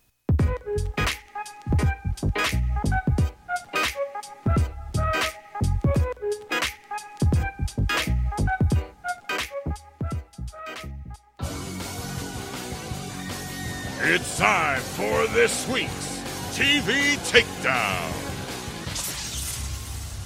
Dude, I gotta say, I knew referees, they have a lot of responsibility. Yep. But, man, I had no idea. I can never be a referee. Well, besides the point, yeah. Yeah, I mean, well done. Great job. Thank you for Stephen Demang for sitting down with us. We can see more of that. Was it on YouTube, right? Yep. Awesome. All right, Mark, you watch TV this week? I did. Right, take it down? Yeah, let's do it, bro. A couple weeks ago, I asked if was Drew McIntyre turning face, and you said no. But now this week, I'm wrong. Yeah. Now this week he comes out, acts like a heel, wrestles like a heel, but he's playing up to the crowd. Right. It's interesting. It's a slow turn. Is it a tweener, a term that you've been using lately? As of right now, yeah. Do you see him as a face? I think he's going to be full face soon. Really? Yeah. What bad guys are left in Raw? Heels, I mean. What Heels? Yeah, what heels? The Messiah. Yeah, but they're busy Seth with Rollins. Samoa Joe and Kevin Owens. You got Brock Lesnar, of course. Yeah, that doesn't count. I mean, it doesn't count. Of course, he counts. He's the universal. No, I'm sorry. He's the world heavyweight champion. He's a WWE champion. WWE champion. When did they get rid of the world heavyweight part? When they unified both of them. No, but at one point it was the WWE world heavyweight champion. That was the big gold belt from. No. I'm saying when they unified it, it was the WWE Oh no, yeah. world When heavyweight they unified champion. it, yeah. Yeah. Then eventually they just got rid of the world heavyweight. Yeah. I don't know. I don't know either. It's lame. But yeah, no, Drew McIntyre, I mean, yeah, he seems like he's gonna be full blown face. Samoa Joe, I'm not necessarily buying being the face. I'm buying it more than I thought I would. I mean, he's doing a good job with it. I don't think it's gonna be a long term thing. Okay. I don't know. It's just a feeling I get. I could be wrong. I was wrong about Drew McIntyre. Yeah. What's Aleister Black's gimmick? Why is he raised up like that from candles? I mean, really didn't follow him all that much in Neither NXT. did I. I knew the name. I've seen him wrestle here and there. I never really understood the character or knew what the character was. Okay. If you let us know. If you know, let us know. Dial up 619-343-3005. Hotline's always open. I have to say, it's a cool entrance. It's cool if it made sense. Like, okay, why? He's a badass in the ring. I don't know, dude. I don't know. I'd love to know. Can I pat myself on the back for some reason? I'm very proud of myself. I mean, it's rare, so go ahead. Is it? When Samoa Joe said he had somebody, a third partner, and he was so cocky and like confident. Right, yeah. And then when Kevin Owens saw it, he was very cocky and confident. Mhm. The first and only name that came to my head was Big Show. Really? You knew it was a big show. I was going to tweet it too. I'm like, my guess is the Big Show. Oh, dude, you should have hit it up. I didn't. Go with your instinct. I couldn't think. First of all, I knew I was wrong. I'm like, Big Show. I mean, but I couldn't think of anybody else that would make these two big guys so confident. It's a fucking Big Show. Yeah, it was well done. Because you had to be a big name. You had to be a big return. I was racking my brain, and I couldn't think of anybody but the Big Show. He looks great. Big return, yeah. Yeah. Good for him. Do you think it's going to be a long-term thing, or is he just here for this program? And You I know thought he what? was retired. I thought he was done. I kind of hope it's. I don't hope it's a one and done thing. I hope they use him. a couple months Yeah, sparingly. because he's here to put over talent. I feel like Jim Ross brought up a good point recently about Big Show. What the WWE did wrong with him is that they overexposed him too much. Really, how You so? Well, he was like always on TV. You know, a man, So was Stone Cold. a man that size, though, is that like size. it's like a spectacle, That's a good like point. how Andre the Giant was. And you know, to see him was like a treat, something special. And I think they kind of missed that with Big Show. That's fair enough. If they use him right, and I think if they went about, especially now with Big Show being older, and they would preserve him, I mean that's the way to do it. Interesting take because he still had a great career. He did, absolutely. I mean, not to take anything away from Big Show's career and his accolades that he's accomplished, but I feel like he could have gone that much over. You know, listening back to what Jim Ross was like, you know what, that makes a lot of sense. Interesting. Anything you want to talk about? From TV? Yeah. You know, I gotta say, I got a couple of things. I regret it already. What's that? What? Huh? What? I don't know why you're such a dick to me, man. What did I do to you? You know, I took don't you on know. a nice retreat. Yeah, well, I couldn't And- drink at all. Listen, if that's your only means to have fun, I feel sorry for you. Then feel sorry for me. Yes. I feel sorry for me too. That's why I drink so much. Well, okay. I gotta say, I really liked the announcement on Monday Night Raw about Brock Lesnar entering the Royal Rumble number 1. Where do you think they're going with this? Because first of all, when I heard this, I'm like, oh, that's cool, but the belt's not on the line. And, you know, I was actually talking to Carson on the side about that. You know, I think again, you know, WWE's missing a pretty cool opportunity for him to Right. put the belt on the line, almost like, you know, But just hearing it now, that means it's too predictable that he wins. no, is it? No, I think actually it would be cool if he did lose it at the Royal Rumble. He could still get his rematch at WrestleMania, still put him a program with that person. Because like right now, if he does win, say he wins the Royal Rumble as is, right? Championship not on the line. Okay. Then what? It's the same thing as if he wins with the championship on the line. It's then what? You still got to figure out something. Okay. You know, I think it would be more intriguing if they had the championship at stake. But you know, it's I agree, still yeah. it's still like making me invest to see. Okay, all right, can Brock hang on for a full 30? I feel like something's going to happen here. He's going to roll into the ring or roll into the bottom rope. He's not that dude though. I mean, that would make him look weak. Oh, that's true. You're a good point. You know, they can't do that to Brock. I mean, does he get eliminated midway through? Does he last? I don't know. It's true. I don't know. It's gonna be interesting. It evokes more questions than we have answers right now. Right, and I think that's the goal, though. With any TV programming, you want to, you know, have the audience ask these questions, and so they're doing a good job with that. Okay. What else? AEW saw Dynamite. Okay. How was it? Dude, that ending was pretty cool. I liked it with the tease about Jon Moxley joining the Inner Circle. Mm-hmm. I thought it was well played. You know, at first I was like thinking, like, you know, because the Dark Order approached Christopher Daniels to join their group. Okay. And it was a kind of tease. Was he going to put the mask on? Was he not? And then he said, fuck you, I'm not joining.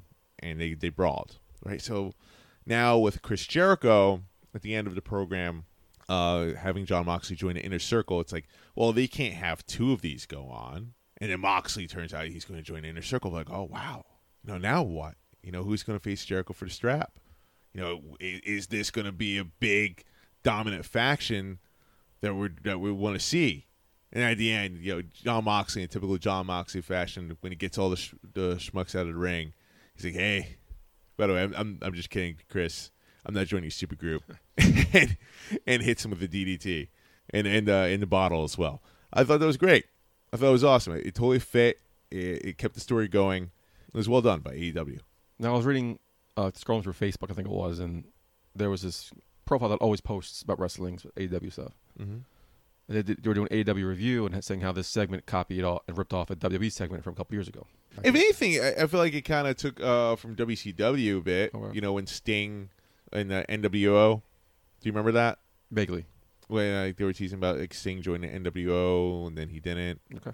But I mean, everything comes full circle. I mean, storylines kind of get reused, reshaped, reformed. Of course. It happens. You just gotta make it your own. I think Moxley made it his own. It fit his character the way he did it.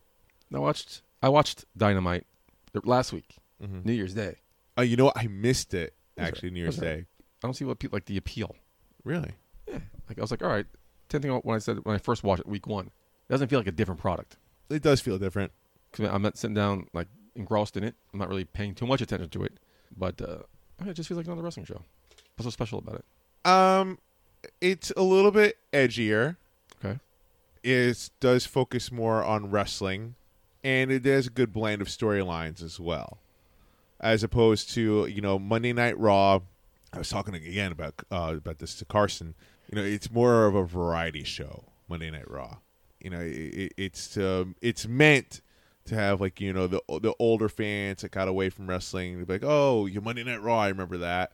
Oh, okay, this is what's going on. Or to bring in new fans, and then from there you have SmackDown, which is more, I feel like, storyline based, and then you have NXT, which is wrestling based. I feel like AEW has a blend of storytelling and wrestling. Now we missed the wedding of Lana and Rusev. Do you want to bring that up now? I mean, Bobby Lashley. Yeah. No, we don't talk about it. I mean, just because the fact that they did nothing with it this week, I'm like, okay, what? Why? I mean, they did. They officially cemented them as a married couple, but then the whole payoff to that thing was Liv Morgan, and Liv Morgan just shows up in the background thing. Oh yeah, we're gonna wrestle next week. I thought that kind of ruined her, actually. Yeah, so did I. But the whole point I bring it up is because apparently Vince really loved it.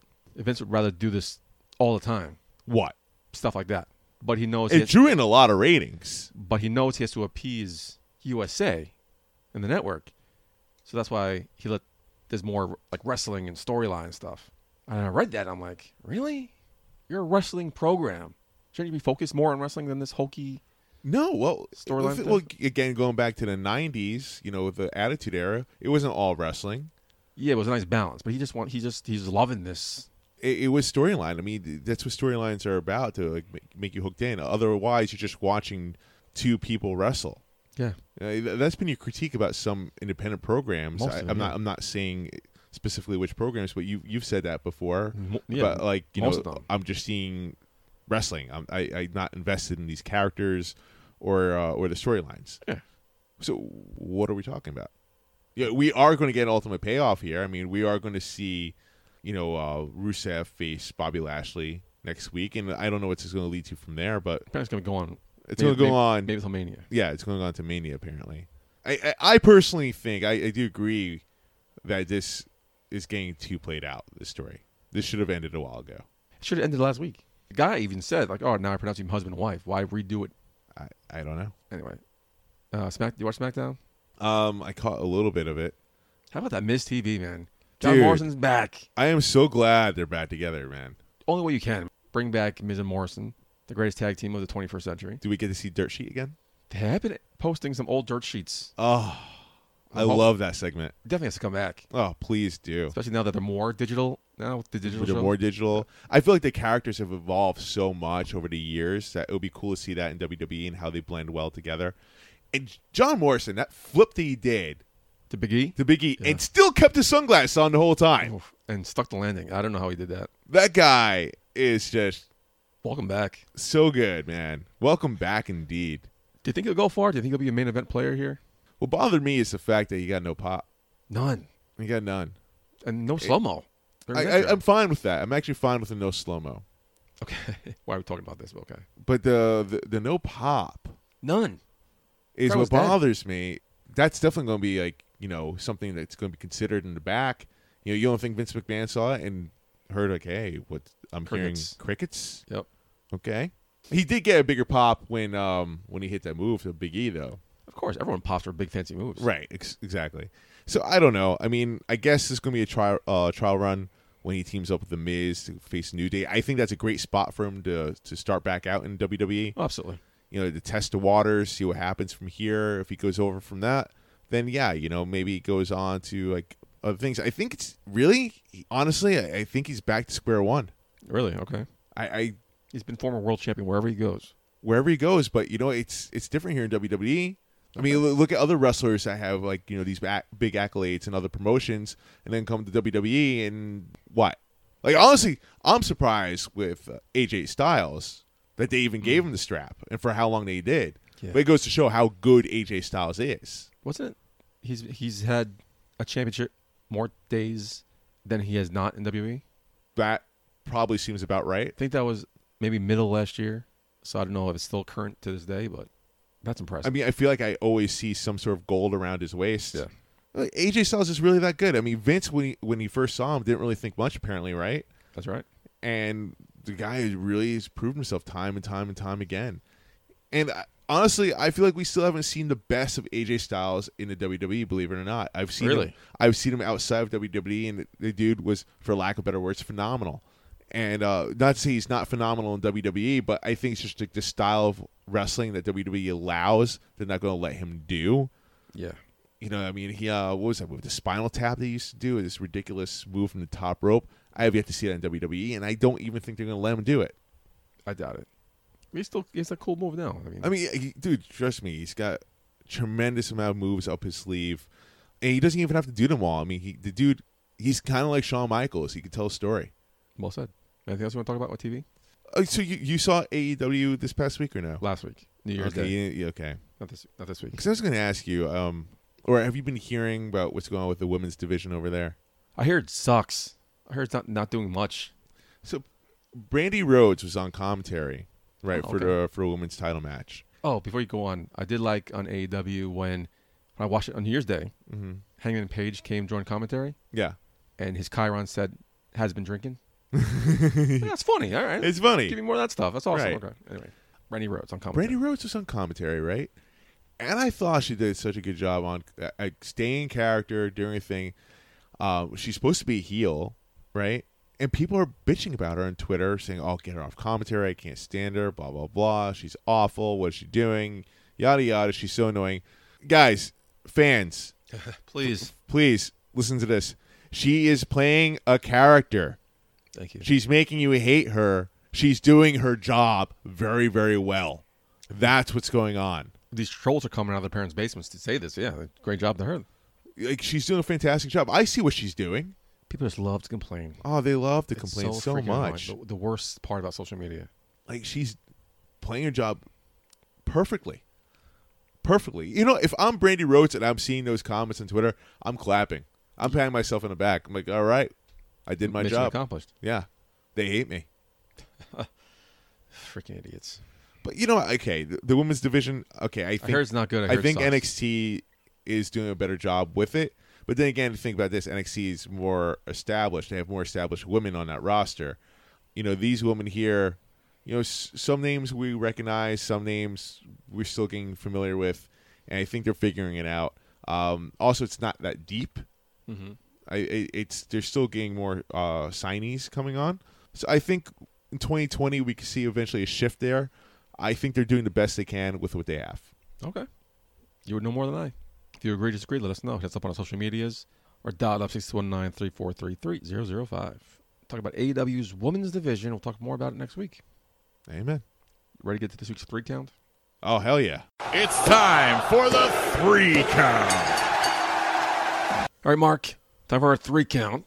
We're weeks away from the Royal Rumble. So let's look back and pick out some of our favorite winners Okay. from past Royal Rumbles. I'm with it. Per Royal Rumble. So, like I told you, if you want to pick Stone Cold 3 times, you can pick Stone Cold 3 times. I'm not. I don't see why not. All three great victories. Number 3, Mark, your favorite Royal Rumble winner. Okay, so I'm going to go with Shawn Michaels the first time. Okay. When it looked like he was going to be eliminated. It looked like the British Bulldog won the whole thing. That was 1995? Yeah, I think it was 1995, yeah. Shawn Michaels was dangling on the bottom rope, 1 foot hit, and that was it. First time I seen that move. It was the first time we ever saw that, yeah. Skin the cat, I think they called it. Skin the cat. And Shawn Michaels came back in, and the music was playing. Bulldog's music was playing. He was celebrating. Yeah, he was celebrating. Yeah. We all thought the Bulldog won. And then Shawn Michaels out of nowhere throws him out, and we see the replay like, holy cow. Like, that had to be rehearsed. How do they play? Like, what if his second foot hit? What if? I mean, there's a lot of things that could have gone wrong with that. I'd love to know what happened. Even after you rehearse it, I mean, you're live. Anything can go wrong when you're live. Sure, yeah. And, well done. Well done by Shawn Michaels. Well done by everyone. Even commentary, they sold it so well, too. Great moment. Oh, fantastic moment. My number 3 is January 22nd, 1995, when Shawn Michaels won. Not only was it a great Royal Rumble, he was the first guy to win the Royal Rumble at number 1. That's true. That's right. He was it the Iron Man of that match? And it was great to see him and Bulldog start 1 and 2 and end the final 2 guys. I forgot the Bulldog star office too. That was a whole great story arc to the whole Rumble. It was a great Rumble. One of my favorites. Oh, such a well done Royal Rumble right there. Number 2. Number 2 for me is Shawn Michaels Part 2. I figured you're gonna do that. Okay. Yeah, dude. I mean, before that, it was like the whole concussion thing. What happened to with him? It was jumped. Looked like he was going to retire. And then he comes in. Was it number 18, I think it was? Number 18, 16, something like that. Yeah. He comes in, surprises all, and wins the whole thing again, which led up to, the boyhood dream comes true when he beats Bret Hart, WrestleMania, in the Iron Man match. Cool story, well done. And this time Shawn Michaels was a face, so it definitely it got the heart going, because at that point, I was even more of a Shawn Michaels fan. It was so cool to see that happen. So that is my number 2.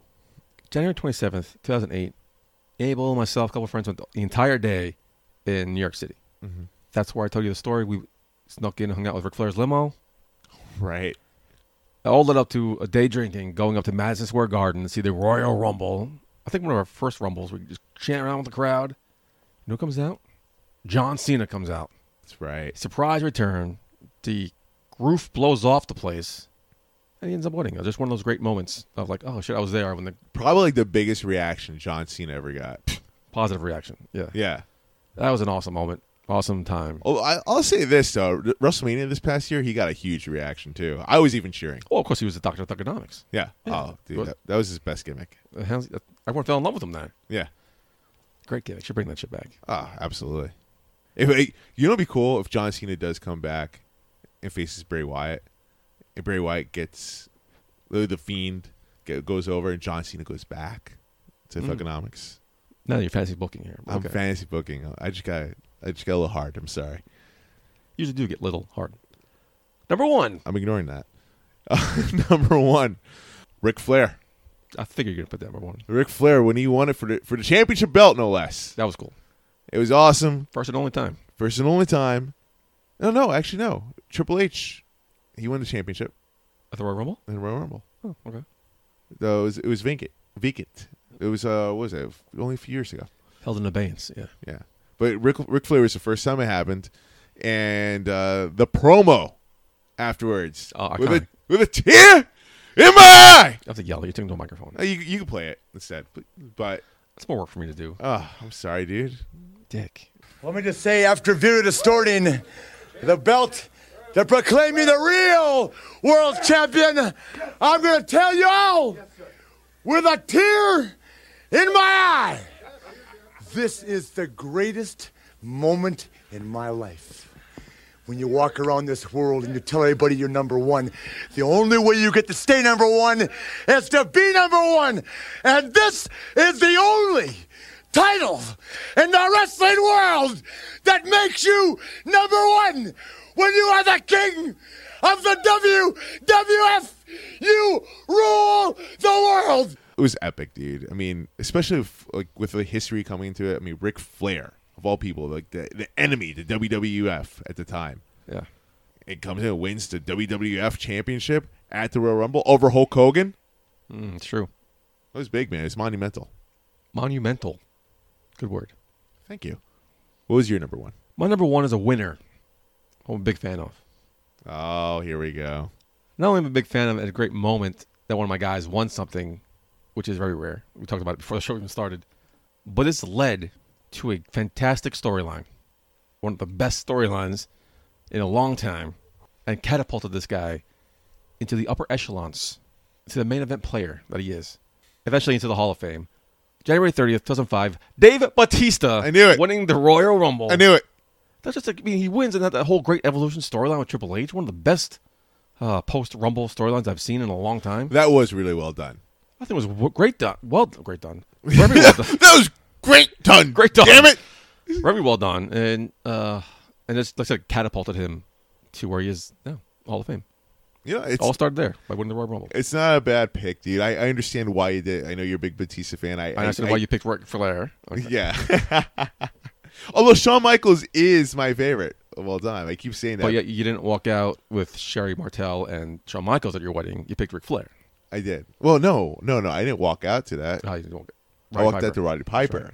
And my wife came out to Charlotte Flair. Okay. Get it together, buddy. Come on. But you did also. That's what made me get confused. You did tell me you would cancel your wedding if Ric Flair passed away. I would. Yeah. Because Because Shawn Michaels nowhere near death. I mean, Ric Flair had a couple scares. Everyone's near death. You never, I mean, you okay. never know when the sickle's coming down on our heads. Okay, there, guy. You never know. Take it easy, darkness. You can come to it right now if I wanted to. Was that a threat? I feel like I was a threat. Everyone, you heard it. Whatever.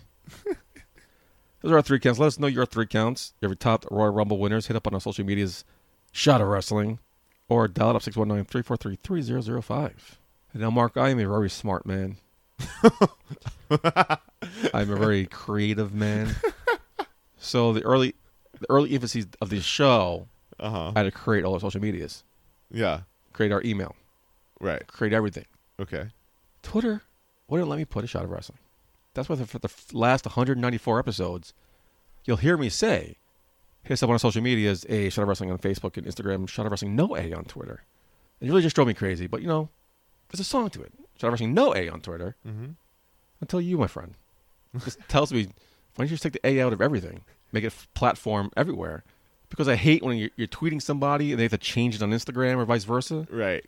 Like Eric Jaden, for example, I had to change his screen names to whatever platform I'm using. Right. And we just told me, why don't you just drop the A at everything? I felt like such an idiot. I'm like, why didn't I think of that? Almost 4 years later. I feel like Justin Timberlake when it comes to social network. Drop the. Yeah. It's cleaner. I'm like, so props to you for streamlining our social media process. So from now on, hit us up on our social medias, Shot of Wrestling, no way across the board. Because of you, my friend. Thank you very much. That's my go-home thought.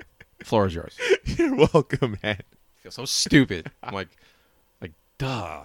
Face palm. Face bomb. I have a couple go-home thoughts, actually.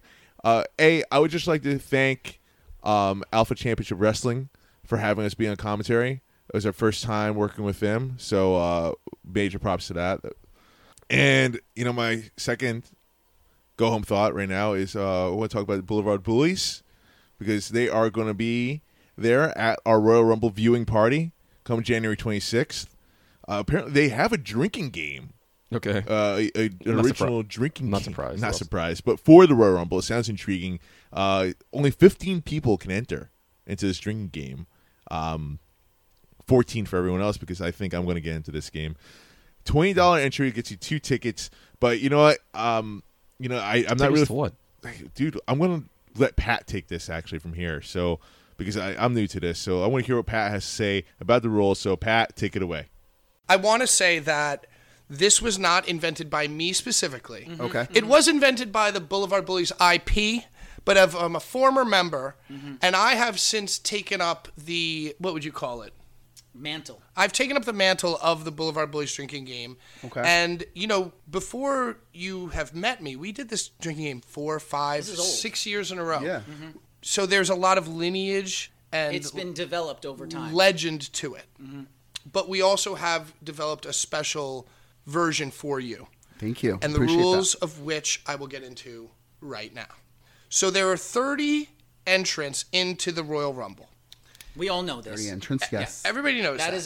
That is a well-known fact. Thank you. For the women's and the men's, correct? Correct. Yes. Now, the game is best played with a dividend of 30. And it would be like a box, like a fantasy football box. Like once the seats fill up, then there can't be any more contestants. Gotcha. You know what I mean? The most So people... we're going to cap it at 15. Yeah, pretty much. Okay. Okay. Now here's the game. Yes. Okay, so you all draw, every contestant who is bought into the Rumble, be it 10, 15, 30, whatever, they all draw random numbers that represent the numbers of the entrants in the Rumble. Perfect. When your wrestler comes out, let's say it could be, whatever, 10, 15, 3, whatever your wrestler comes out, you wager an amount of beers that you believe that you can drink from beginning to end during this person's run in the Royal Rumble. Before they get eliminated. Before they get eliminated. So, for instance, if number 10 hits and you have number 10 and fucking Kane comes out, like 2008 Kane comes out, or a Mr. Braun Elimination. Strowman. The referee Right. will approach you and ask you how many Right. beers. I will come up to you and I will say, wager. how many beers do you wager on your entrant? The goal is to try to wager the most amount of beers for each wrestler that comes out under your ownership and pound those beers before that guy gets eliminated. So, for instance, if So you this have... is where you guys can make the money. Yeah. This is where you make the money. Because at the end, at the core, it really is just a raffle. Because no matter what happens, if you draw the number of the guy that wins, you will win the most money. Yeah. Gotcha. However, if some guy with Braun Strowman wagers 3 beers and Braun Strowman eliminates 12 people... But that's the rule you have yet to mention. If your entrance number, you pick number 3, however many wrestlers your guy throws over the top rope and hits the ground outside, you win $1 from the pot. I think we're pretty much good, right? People could connect the dots. I think you got it. Yeah, I think you got it. Okay, so wait, no. Let me just a little say. recap. Give the whole recap. Everybody throws money in. Everybody randomly draws a number, okay? When your wrestler comes out, if it's somebody who you think is going to be very good, you would want to wager more beers. That's a good strategy. Because what that means is that every person that your person eliminates, you take that amount of beers out of the pot. Yeah, that number of money. The number of If dollars. you wagered 3 beers, you take $3 For every person. For every person that your guy has great. eliminated. That's Now, great. if you fail to finish your beers by the time your person has been eliminated, you go fully bankrupt. Yeah, you lose all your money. And not just for your wrestler. We're talking full Wheel of you're out. Fortune, black and white bankrupt, all your shit. Well, Wild. but do you surrender your other 2 wrestler tickets? You do not surrender any money that you have made. You lose that. Right, lose the but your money. tickets are you still church. have your other- the you tickets still are have your church other wrestlers. because you Okay. paid for those tickets. Yes. Those are like your card. We like to keep things nice and simple. Yeah, it's At the very, Boulevard it's actually Boys. a very Obviously. simple game. And basically, I really can't stress this enough. I know that the delivery of the rules and the pitch to the actual game was abysmal. Yeah. But It is very fun. I promise you that this game is the shit. This It is is. the shit. And we've never had somebody just walking around as the enforcer. And that is something I'm going to forgo the potential money and glory to really just like the glory and joy that I'm going to feel course. is watching people play and compete in the game. So I'm going to have nice printed out cards. We're going to have printed out and laminated rules. Yeah. Hopefully we'll have like a nice banquet table. If not, we'll do like, a section. We'll have a good setup. And I'm going to Don't walk worry about around and that. I'm going to enforce the rules and I'm going to help to guide and make sure that people are having a fun, enjoyable, potentially financially exciting, and definitely very, very alcoholic time. All right, dude. Wow. That's unique, right? Yeah. I'm all for it. I'm going to pass. You and Pat, you're such a. I got to work party the fucking pooper. next day. I actually cleared my schedule the next day Of course you did. because I knew I'm going to party. Royal Rumble's my favorite event of all time. I get to party with the Shaw Wrestling and the fans and Outlaw Wrestling. Bull James going to be there. So you'll party with the Boulevard Bullies, drink them under the table, yet you won't have a drink with me at the fucking spa day last weekend. You're an asshole. It's called You detox. are an It's asshole. called detox. That's the key word. Call it what you want, but you're still an asshole. Dude, that's a key word. Enjoy though. drinking That's with your what bullies. enjoy drinking with the bullies. Whatever. If you're in a nice yeah, spa, relaxing, but you can have a drink with me, go fuck yourself. Because no one had. Okay. Anyway, moving on. You have another go home thought? No, that's all my go home thoughts. Okay. So that wraps up this week. Mark, another great episode. Of course, dude. I'm here. We're now 4 more away from 200, so looking forward to that. I think a month shy now of our yearly anniversary. So big things coming the next couple weeks for A Shot of Wrestling. Absolutely. So looking forward to that. For the Hollywood Assassin, Mark Schwann, Abel and Steve Dumang, I've been your host at Mugshot Putty. Until next week, Putty out. Ladies and gentlemen, at this time I need to announce it's last call at the bar. Oh. All right, everybody, we have made it to the end of the episode, and it's last call. We're going to do things a little bit different tonight. We're going to be playing this or that because we have Stephen Dumang still on the line here with us. And now I know a referee is supposed to remain impartial, but today we're going to make you choose sides. Are you ready? I mean, I will be. Let's do it. Well, then away we go. Marvel or DC Comics? You know what? I love Batman, so there we go. I'm gonna go with DC. All right. I'm Michael a J. big Putty is Batman a guy. big DC guy, so I'm sure he'll be happy. Hardcore or deathmatch? Hardcore death. I'm a big fan of both, but I gotta say, I love being involved with some death matches. Thank God no one's died in any of the matches I've officiated that were considered death match. Bret Hart or Shawn Michaels? Brother.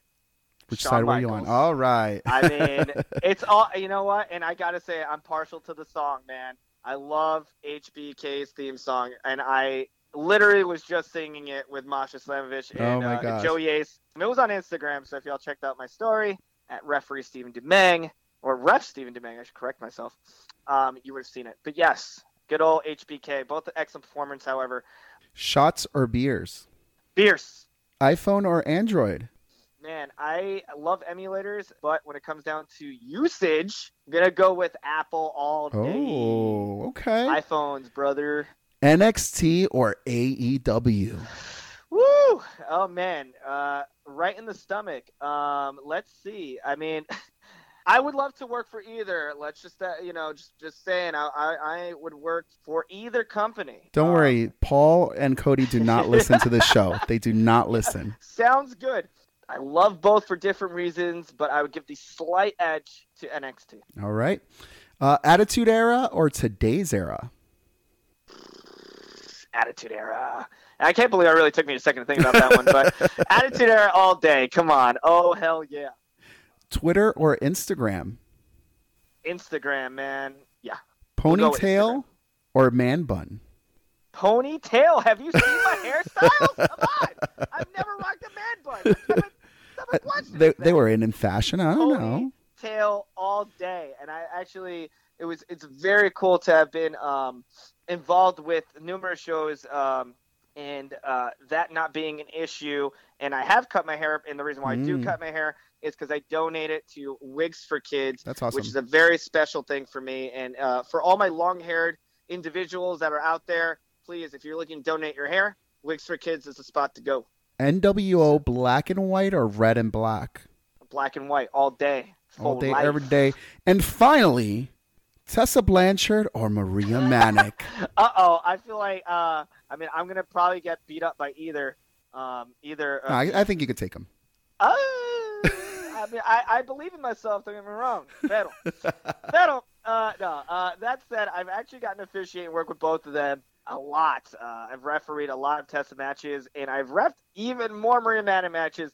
But that said, I'm going to have to lean towards Maria because, and I have a reason because me and Maria have shared not only many car rides and miles together, but I've been there pretty much since the inception of her career, all the way to where we are today in Ring of Honor, which has been really cool to see her start from her blonde Barbie bombshell all the way to the man-eater, which is something that is both scary and now makes sense as to why she calls herself Maria Manick. I'm glad it made sense 3 years later, but it finally clicked. And I love her, and see, they all grow up so quick. They do. You're growing up so quick.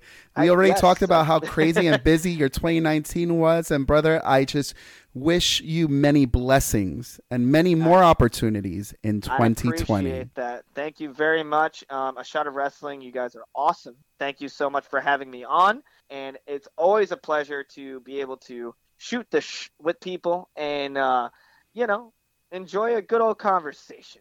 Thanks, brother. I appreciate it, brother. Hey, baby, I hear the bell ringing, hip tosses and body slams. Oh, my.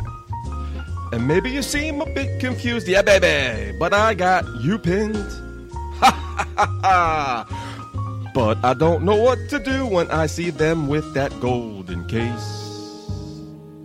They're cashing it in. Authority all in my face. What is a man to do? Good night, everybody.